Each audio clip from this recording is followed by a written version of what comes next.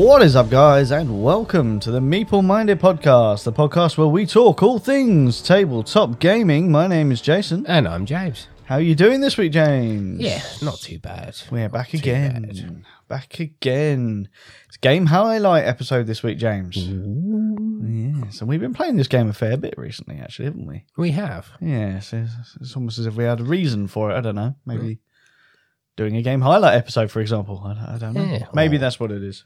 Featuring on another podcast where this is inevitably going to come up. Yeah, more than likely. Well, this will be out well before that podcast, but yeah, we will undoubtedly be talking about it on there. But yes, for those of you that haven't read the title of this podcast, we are talking about Cora Quest. Now, this is not our usual MO of game, is it, James?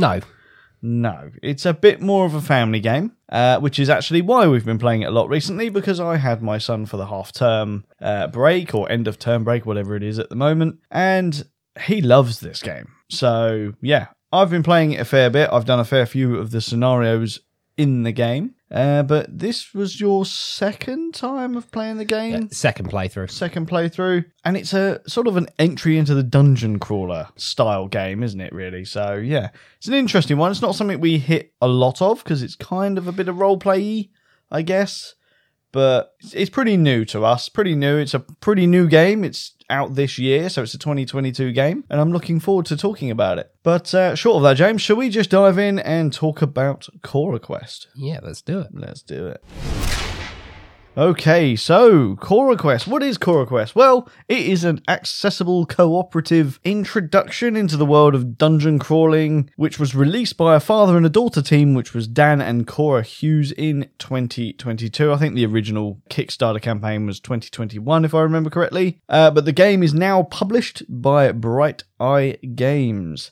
It is for 1 to 4 players, aged just 6 and up, with a playtime of 45 minutes. In Cora Quest, players work together to guide 4 adventurers exploring a dungeon, avoiding traps, finding treasure, fighting monsters, and sometimes rescuing a gnome called Kevin. Cora Quest is a game that kids and grown-ups can play together as they work through the various scenarios and stories. That's a rough idea of what the game really entails for Cora Quest, but James, what comes in the box if people were to buy Cora Quest? So, contained within the box are 29 standees and their bases, 1 explorer marker, 1 threat token, 1 quest book and customization guide, 2 countdown trackers, 8 hero countdown tokens, 1 rulebook and 4 rule summary cards, 17 dungeon cards numbered 1 to 17, 18 story dungeon cards A to R, 33 treasure cards, 12 treasure chest tokens, 8 hero cards, 4 hero health dials, 12 starting equipment cards, 18 special item cards, 4 red dice, 7 white dice, 8 spider tokens,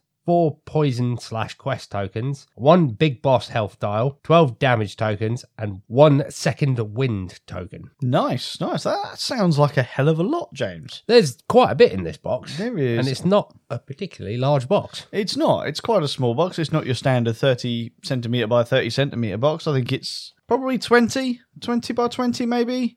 Something like that. I haven't got a tape measure to hand, but yeah, it's quite a small box, but there is a lot crammed in this box. So let's talk about components, James, because there's a lot in there, and I think there's a fair bit that we can probably talk about it. Yeah. How would you say the component quality is for you in this game? Yeah, the component quality is fine to me.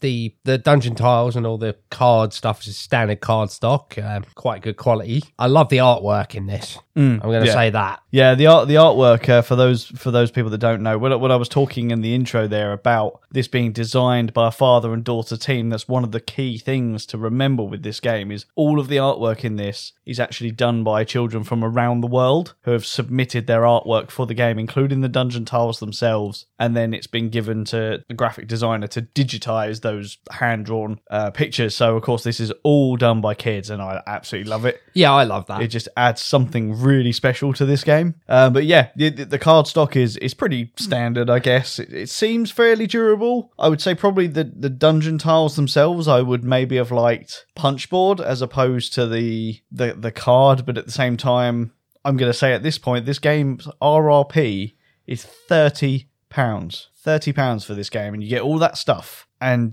this is a true family game. So I'm not going to quibble or mark them down on points over the fact that they haven't given me punchboard dungeon tiles, because there's a fair few of them in this game. But, 30 quid, and you can pick this up from retailers for as little as 23. It's a bargain, really, for that price. And there's nothing I can really quibble about on component quality. I think my one little niggle, and it is probably a bit more than a niggle for me on this one, is that this game came with no box insert whatsoever. It was all just baggies, and all loose in the box. And as we've said, the box isn't big, but when everything's in baggies, that's a lot of room to move around in. And when you're talking about things like standees as opposed to miniatures, they're going to start getting dinged, they're going to start peeling and stuff like that. This is why I've actually had to go out and 3D print myself an insert. Yeah, that to me is not excusable in any game. There's no reason not to have at least a very basic box insert. It doesn't cost that much to make that kind of stuff. So for me, that is a little bit more than a niggle, but yeah, other than that, component quality, nothing I can say about it. Yeah.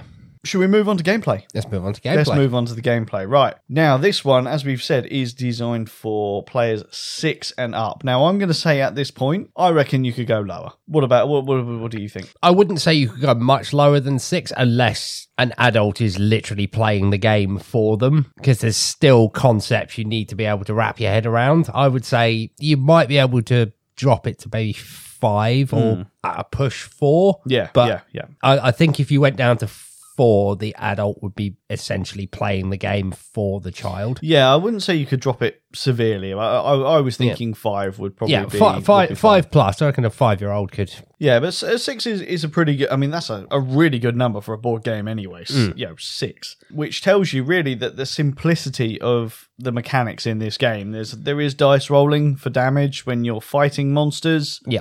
And when we say monsters, we're not talking big scary monsters, are we, James? It's pretty, I suppose, not scary monsters, shall we say? Like they're your traditional dungeon crawler adversaries. So you've got orcs, you've got goblins, you've got rat people, but they are, like, so going back to that artwork, they're very cartoony, because all the artwork, as we've said, was done by children. They're very cartoony versions of these traditional dungeon crawler enemies. Yeah, I like sort of how you've got like the big bosses as well, which is things like a snake or an evil hedgehog, and spiders are a thing. Yeah, that you've really got to watch out for in the game and stuff like that. So it's really kind of cool. Like, it's those things that if you put yourself back in the mind of a child, the things that you used to be scared of as a child, like, when a spider would come running out from under the sofa, kids would go absolutely mental. I mean, hell, I go mental now. I can't stand spiders.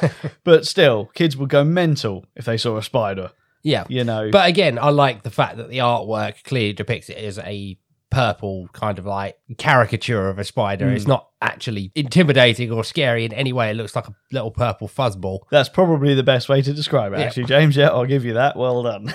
So let's talk about the gameplay. The gameplay in this is pretty simple, I would say. Like, everyone gets their own character card, which has a nice breakdown on those character cards as about what you can and can't do. Yep. So it's usually, I think it's one of 5 actions, and you can do 2 actions, which is move, attack, search, revive, and swap. And that's obviously referring to items that you would have found through doing your searches and stuff like that. And of course, exploring the dungeon, that's actually classed as a free action. If you're stood at the end of a tile, you can use a free action to explore, which reveals the next dungeon tile along. Obviously, that's not always the best thing to do. Especially if you're low on health, because obviously when you reveal those dungeon tiles will tell you what enemies appear. I mean, you say it's not the best thing to do. You actually have to do it once per round. You do, and I'm going to actually... I'd actually quite like to talk about that particular game mechanic, because I find that as a really good thing. Now, the game doesn't pressure you into doing too much other than that one mechanic, which is you must reveal a new tile once per turn, or face the consequence that eventually some more baddies are going to turn up. I think that's how the spiders come into the game. And that's caused by not searching. So it's not like it's the end of the world if it does happen. But it's a really good, friendly mechanic to keep the game moving. Yep. Before revealing new tiles, you kind of want to deal with the enemies that you've already got, rather than revealing a new tile and risk adding more. Because while the enemies aren't particularly difficult to deal with in the game, If they mob you, they are. if you start leaving them or they survive the turn and you've then revealed another tile, which means there's yet more there, you're going to start becoming overwhelmed in this game pretty quickly. Would you say that's a fair assumption? That is a fair assumption, yes. Yeah. And how would you say it works on the combat side of things? You know, is this easy enough for kids to really understand how it's working? Yeah, it's simple dice rolling, and you assign a number of hits. You have a health dial. Your enemies have a certain amount of hit points, and you just have to knock them down. It's a very simple hit-based. So everyone starts the game with a weapon of some sort, depending on which character you have chosen. And that obviously gives you your dice for what you're rolling. There's two different types of dice in the game. There's a white and a red dice. The red dice are far better at hitting, with a better possibility. The whites, not so much. Again, like I said, the enemies aren't particularly difficult, are they? There's some that they've got 1 hit point, some that are 2, some are 3. I think there's some in the game that have got 4, and then you've got the big baddies after that, which have, far above that. Yeah. But let's be honest, by the time the big bads come out, it's usually the end of the game. You've just revealed the last story tile. Yep. And then they turn up, at which point everyone's like, right, we just need to go after this thing. I mean, the story tiles themselves, how do you like those? I like those. I like the whole, you're playing a scenario and you've got effectively a book, and every time you reveal a story tile, it tells you to read from that section to progress the story. So I like the fact that it's got a pre-scripted story that you're just playing through depending on the scenario. Yeah. And the stories themselves are so fun. Yes. Like, it's one of the things, like, this just goes back to that design aspect of Cora, that you can just see these stories are coming from Cora's really great imagination, that she's come up with all these things. And even the names, like I alluded to the one earlier, Kevin the Gnome. Yeah. That's a pretty standard name. I'm not going to give any others away because they're all story integral. Yeah. And, what was the scenario we played with your son the other day? We were venturing into a dungeon to rescue a cheesecake. Yes. That had been stolen. Yes, they'd stolen the cheesecake, and it was your job to go and get them back. And it's just fun like that. This is not a serious dungeon crawler. Dungeons and Dragons players, this probably isn't really for you. No. But it is, and this is why, alluding to that other episode that we are going on later of why it's in my list, it is a great introduction to that type of game and that style of gameplay for young children, because it even sets it out so that if you have young kids, they can play it together. The adult can effectively act as the dungeon master, reading the book and controlling the various villains that come up. Yeah, it does that really well. It's not integral. You don't have to have a DM in this game. No. Which is another thing I really like, because a lot of these games, they are entirely dependent on someone sacrificing their gameplay to be the dungeon master. This game doesn't require that. So a family of 4, because it is a maximum of 4 players, a family of 4 can sit down and play this game as a team to go against the game, and it's so worth it. Yeah, it really is. I can't say enough good things about this game, if I'm completely honest. Like, the gameplay is really good. It's simple. It's really easy to learn. Yeah,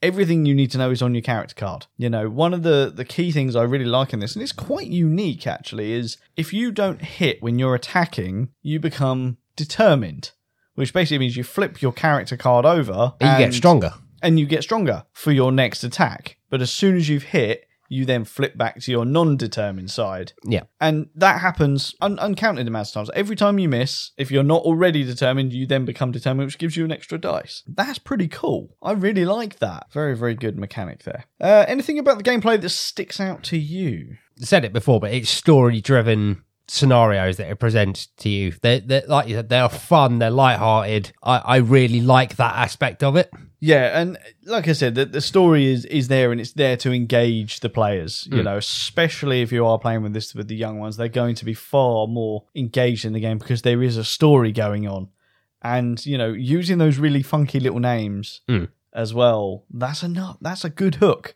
That's a great hook for the kids. So the story is fantastic. Well, I mean, I've played probably 4 or 5 games of this now, and every single time it puts a smile on my face listening to the stories or even reading the stories myself, because I'm not a role player in any way, but I do find myself wanting to do a few little voices here and there. Yep. In this game. You can't not, you know, it's that wonderful thing of like being a child again, where you can do the silly voices for the characters. And like I said, the game for me is nice and simple. It doesn't at any point make anyone suffer from an analysis paralysis, so the game just keeps moving. Yep. It's nice and quick. You're only doing 2 actions. It's bang, bang, next person, bang, bang, next person. Everyone gets one turn, or you know, one go, before the enemies then get their chance to move and attack. And again, they're not, when we're saying they're attacking you, yeah, they're going to do damage.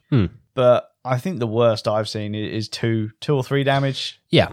And most people have got good health. And obviously there's plenty of treasure chests throughout the game where you can find revive tokens or healing tokens and stuff like that. Yeah. So yeah, I mean, that's probably the key things that have stood out to us on the gameplay. Yeah. As I've said, this is a family game. It wasn't ever going to take us that long to talk about it. No. But I think we should move on to our final thoughts. What did you think of this game overall, James? Who would you recommend it for? And what do you think of the price of this game? Okay, so my final thoughts on this game are that it's a great family. If you've got a couple of young kids, this is a great game to break out and play with them, to get them into board gaming, to get them into role play. Like we said, it's like one of the main things I like about this, and we talk about it quite a lot, Jason, is gateway gaming. Yes. There are so many gateway games to get you into board gaming. There aren't many gateway games to get you into role play, Dungeons and Dragons, things like that. So your first, if you put yourself in the shoes of someone who's fairly young, they think they're going to like something like Dungeons and Dragons. Yeah. And the first thing they're going to get hit by is that rule book with all of this terminology and all of these charts and tables. It's really overwhelming. Where's the gateway into that world? The answer is it's right here. I mean, it's obviously quite a childish gateway into it, but that's not necessarily a slur on the game's name. Childish doesn't mean it's bad. You know, I've really enjoyed this game, and it's not a lie when we say that the main times I've been playing this is at our adult game nights. Yep. The adults have wanted to play this. Now, it's not something that's going to sit in my bag forever, but it comes down every time someone requests to play it. Yeah. You know, and there are some people that have just loved this game so much. You know, we're talking 30, 40, 50-year-olds that are requesting to play this game, James. Yeah. I can't quantify as to why that would be. So it's because it is fun and it's lighthearted. It doesn't require, from an adult's perspective, it doesn't require a huge amount of brain power. It's just a very easygoing game. Yeah. So, I mean, that speaks volumes, I think, and for the game. I do think it's well worth the £30 price tag. Yeah. Like I said, RRP on this is £30. You can pick this up from the retailers even cheaper than that. I think it's worth it. I definitely 100% recommend anyone with a family, young family especially, either maybe one of the parents is a gamer and they're looking at maybe getting the kids into gaming. Yeah. Slowly but surely. 100% this game needs to be in your collection. If you know that you've got a child who's having friends over one evening, again, this is the perfect game. You can run it as a DM, just let the kids enjoy it. You know, they're not going to be too upset if they don't succeed because it's not a brutal game. It's pretty easy. It's not a walk in the park either. Is it for gamers? No. For me, the answer is no. If you are really heavily into your games, if you only ever play heavyweight, medium games, steer clear of this game. It's not for you. Unless you've got that young family that, again, you want to play with. This game isn't for you. It's not the type of game that we would usually play. It's not going to be something we're going to play very regularly. However, this is a stayer in my collection because my son loves this game and it's got really good replayability to it, which is why I'm loving it so much, because every time he comes over for the weekend, one evening, we're doing one scenario. He absolutely loves it. He's even requesting to play it. Yeah, I mean, just to touch on something else. It's not something that you and I have actually looked into, but when I was going through that components list, and it says about the customization thing, implies that once you've gone through the preset stories, that you can then create your own.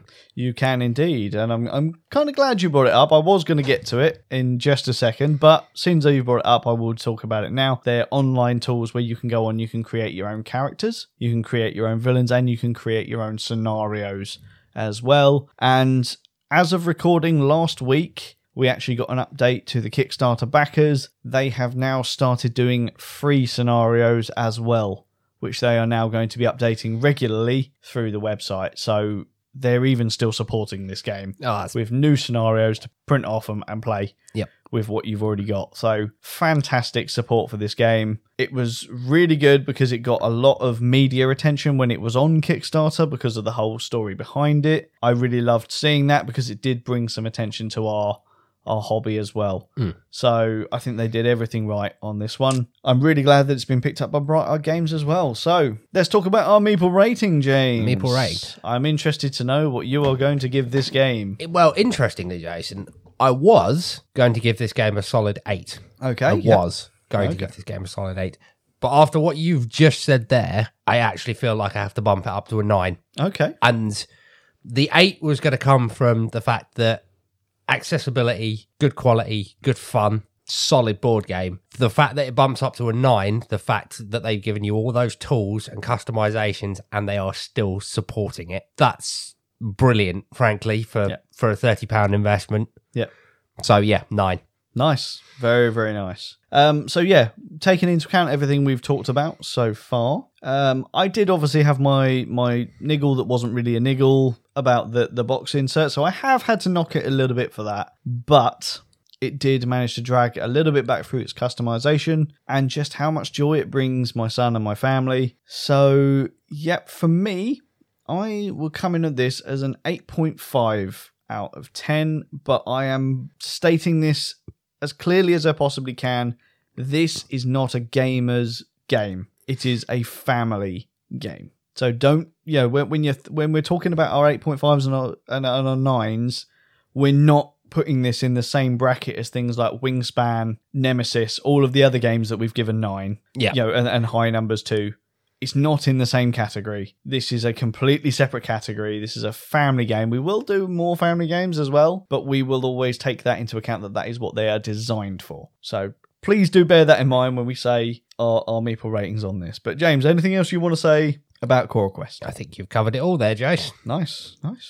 Well, in that case, guys, I want to know if any of you have played CoraQuest. I know a couple of our listeners do own it and have indeed played it, so I'm interested to know your opinions on it. Let us know on any of our social media platforms, Facebook, Instagram, Twitter, or on our Discord server. Links to those are in the podcast description. You know what time it is now, James?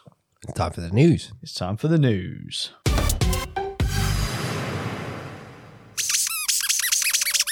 Well, it's your fault you ate too much birthday cake, isn't it? Well, we got to get this place tidied up a little bit before we can record this week's news. I know we usually do it on Sundays, but we had Miss Sussex Meeple's game day yesterday, so obviously we need to get it done today. Look, the script's even written. We just got to pack some of the games library away so we can actually move in the shed. Yeah, okay, well you pack the smaller games away, and I'll get the big ones done. Oh, no, they go over there. You know perfectly well where those go. But keep that one out, I want to play that later. Well, that's Marvel Splendor, isn't it? You'll just have to open it up and sort the pieces out before that goes back in the shelf properly. Right, see? Done. That wasn't too difficult, was it? At least we can move now, which means it's that time. Absolutely. Yep, hit it.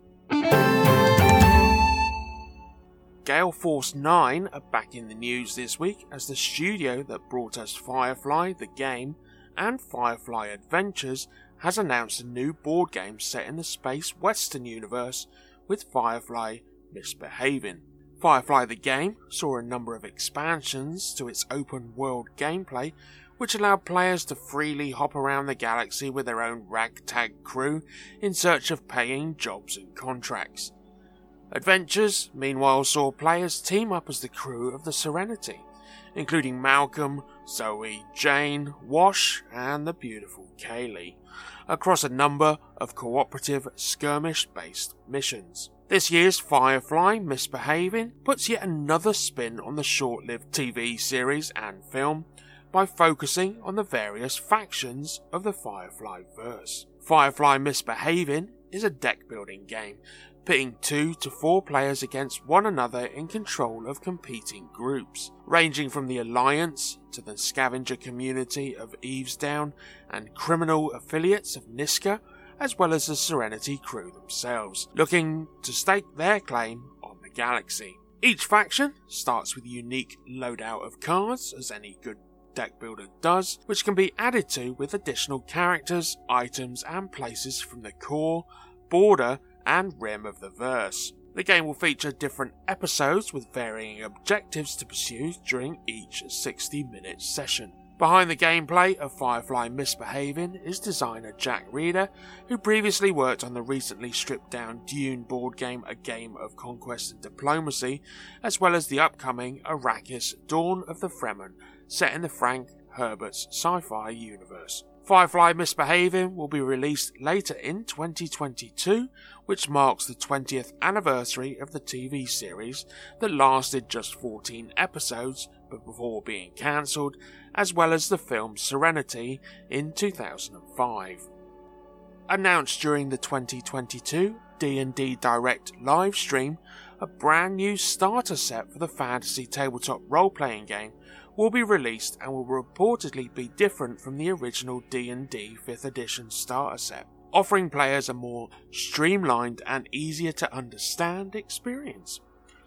The fresh starter set will contain everything players and dungeon masters need to begin their journey through the world of D&D 5e, including a 32-page book containing basic rules that will take players from first level to third, 5 pre-generated character sheets, and a set of polyhedral dice.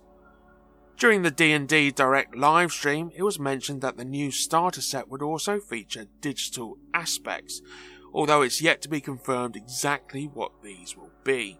Alongside the rules, character sheets and dice featured in the upcoming RPG starter set, a new adventure called Dragons of Stormwreck Isle will be included as well. The adventure will see first-level player characters getting wrapped up in a war between rival dragons as they discover the secrets of a mysterious island. The new starter set for D&D 5e will be released as a Target exclusive first on August 1st, before receiving a wider release to everyone else on October 4th. Besides the new starter set for the tabletop role-playing game, the return of the Spelljammer setting, originally released for D&D 2nd edition, was also announced.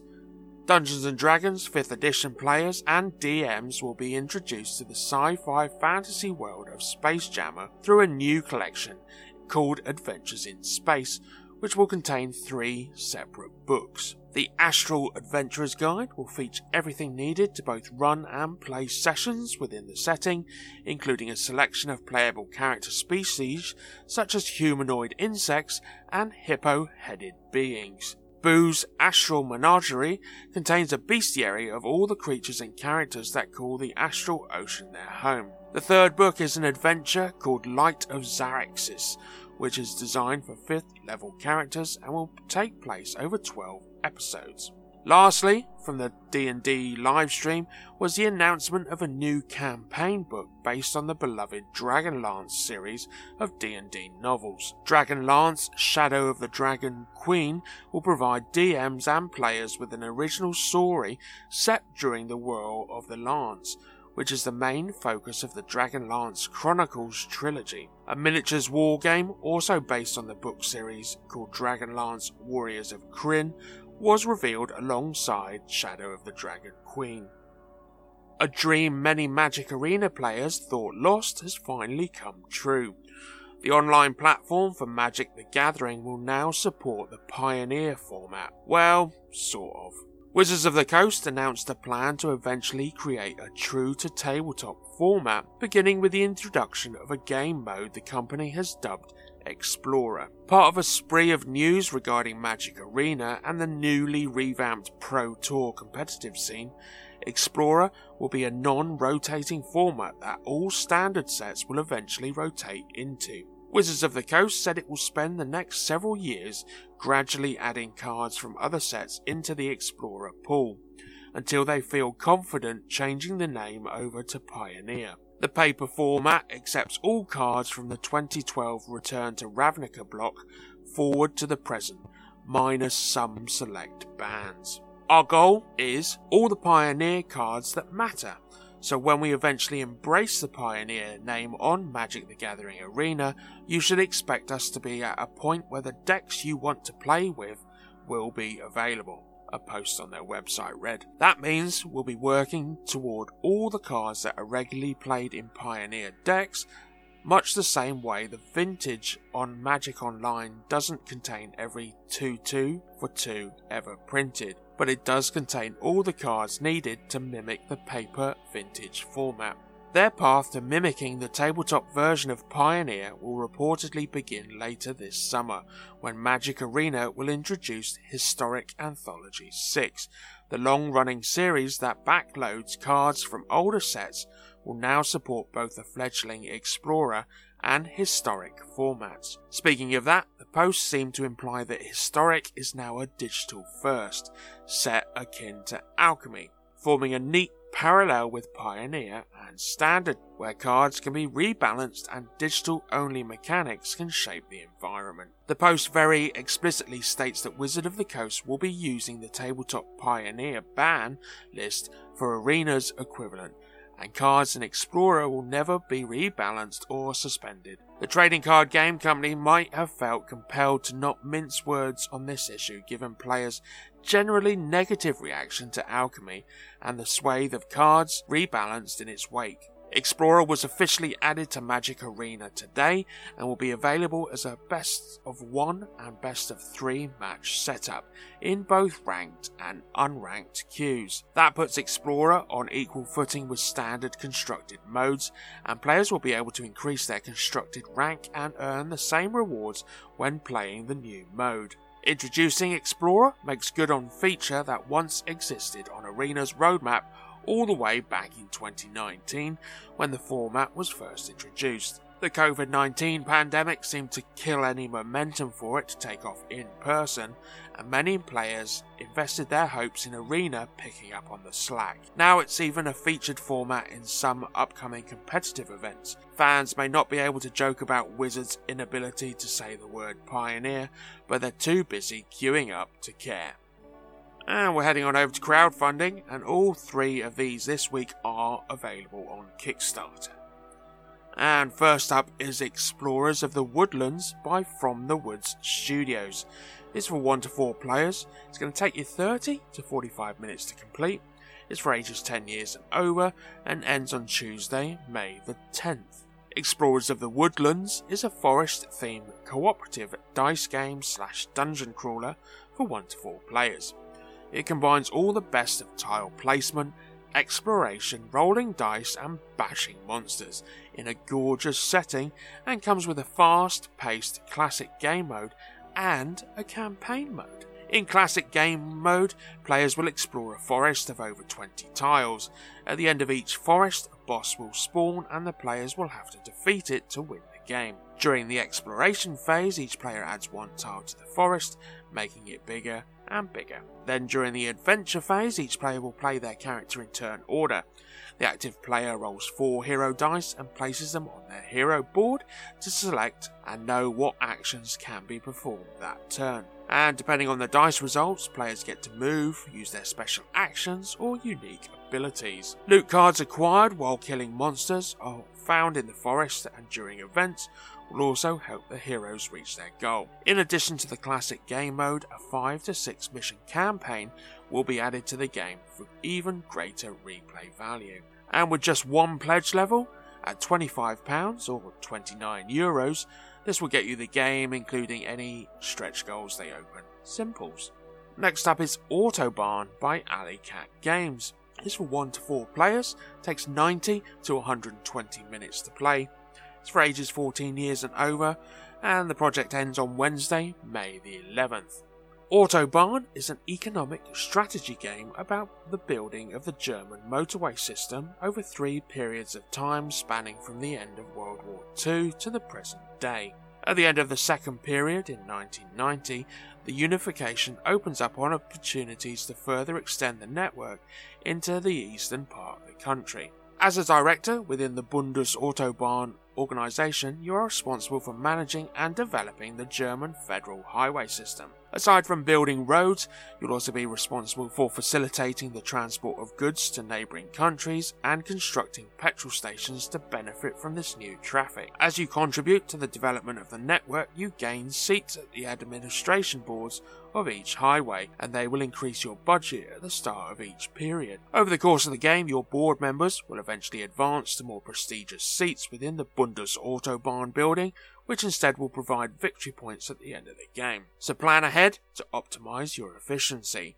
Each contribution you make builds your reputation and gains you access to new departments and scoring opportunities that better align with your chosen path to victory. The cards in your hand allow you to take actions on one of the 7 main autobahns. You'll need to plan carefully and time your actions perfectly if you want to make the most of your hand before you need to collect your cards back. You can pledge at £43 or $56 for the retail copy of the game, and they're also offering free pickup at Essen22 this year. You can also grab the Kickstarter exclusive edition, which will get you the base game plus 3 mini expansions for £49 or $63, and again, free pickup from Essen22 if you're in attendance is there for you too.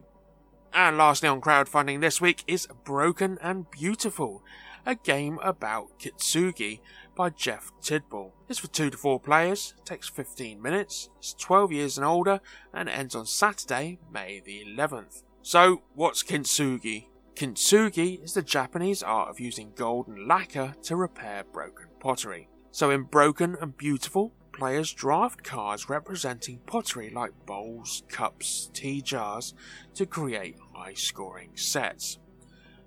But pottery has immediate value when acquired.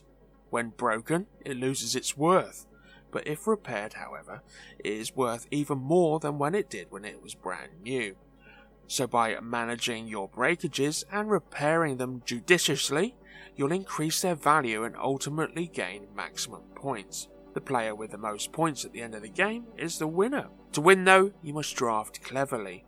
Each type of pottery scores differently, so choose pottery that works well together, while denying high scoring sets to the others.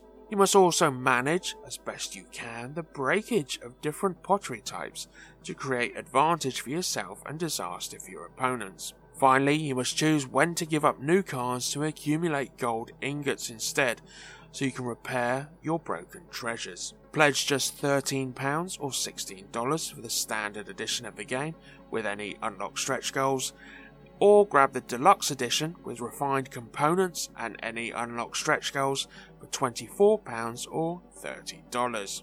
And we're heading on over to events now. Tuesdays is Worthing Board Gamers' first night of the week down at the new Dice Worthing store from 7pm until 10pm. Just £3 cover charge with what I hear is a fantastic menu. Location of the store is 24 to 26 Portland Road, Worthing, BN11 1QN. Wednesdays has Crawley Gaming Community over at the Comic Shop, 42 High Street, Crawley, RH10 1BW. Tending to gather from 6ish, £3 per evening with plenty of snacks, drinks, milkshakes, sweets and pizza. Thursday sees 3 groups running in the form of Worthing Board Gamers' second night of the week down at the Ardington Hotel, Steam Gardens, Worthing, BN11 3DZ from 7pm. Dave is hosting Lewis Board Game Club at the Trinity Gaming Cafe, Arbinger Place, Lewis, BN7 2QA from 7pm through to 11. And Jake and Chris would like to welcome you to Dyson Drinks, 79 to 81 Church Walk, Burgess Hill, RH15 9BQ for their Thursday evening socials for just £5 per head. And Crawley Gaming Club are always here for you on Mondays. They'll be up and running from 6 over at the Tilgate Community Centre, Shackleton Road, Crawley, RH10 5DF, and just £3 per head over there. Have you still not sorted out Marvel Splendor yet? Yeah, I know, those chips do go bloody everywhere, don't they? Yeah, I'm going to have to sort something out less temperamental. Oh well, it's that time again, so say goodbye to everyone. And it's a goodbye from me. So keep safe, meeples. Keep those dice rolling, the cards shuffling, and we'll be right here for you next week. Thank you very much for that, Paul, and thank you guys for joining us once again for another game highlight episode. This time we were talking about the family dungeon crawling awesomeness that was Cora Quest. James, how did this one go? Oh, I think that one went very well, Jason. Yeah, I felt like a child talking about that. I loved it. I'm not going to lie, the temptation to set a game up and just play the two of us, it's quite bad. Yeah. It's quite bad. I really do want to do that. To be fair, though, I get that every time we do a game highlight because I have to read the components list, which means the box is open on the table while I'm doing it. And I'm just like, well, I could just We could just set this up, yeah. We could be doing it while we're talking. Who never knows? But yeah, it is a really good little game. Like I said, it isn't for the hardcore gamers out there. It is for the families. And that's where it shines as a family game. So yeah. Anyone who hasn't played this that has a family or even just wants a really lightweight dungeon crawling game, Cora Quest, definitely for you. Yep. Short of that, we've got to go, James, because we are recording a different podcast tonight, aren't Indeed. we? Look at 2 podcasts in one night. I know. One of ours, and then we're joining our friend Anthony on the MTVB podcast to actually talk about family games, ironically. Yes. And we're going to be doing our top 5 on that. By the time you hear this episode, that episode will not be out, but keep an eye on the description. And when it does come live, I will pop a link in there for you to go and check that out. But short of that, guys, till next week, I have been Jason. And I've been James. And you've been listening to the Meeple Minded Podcast. Join us next week for more tabletop gaming goodness. Ta-ta, goodbye.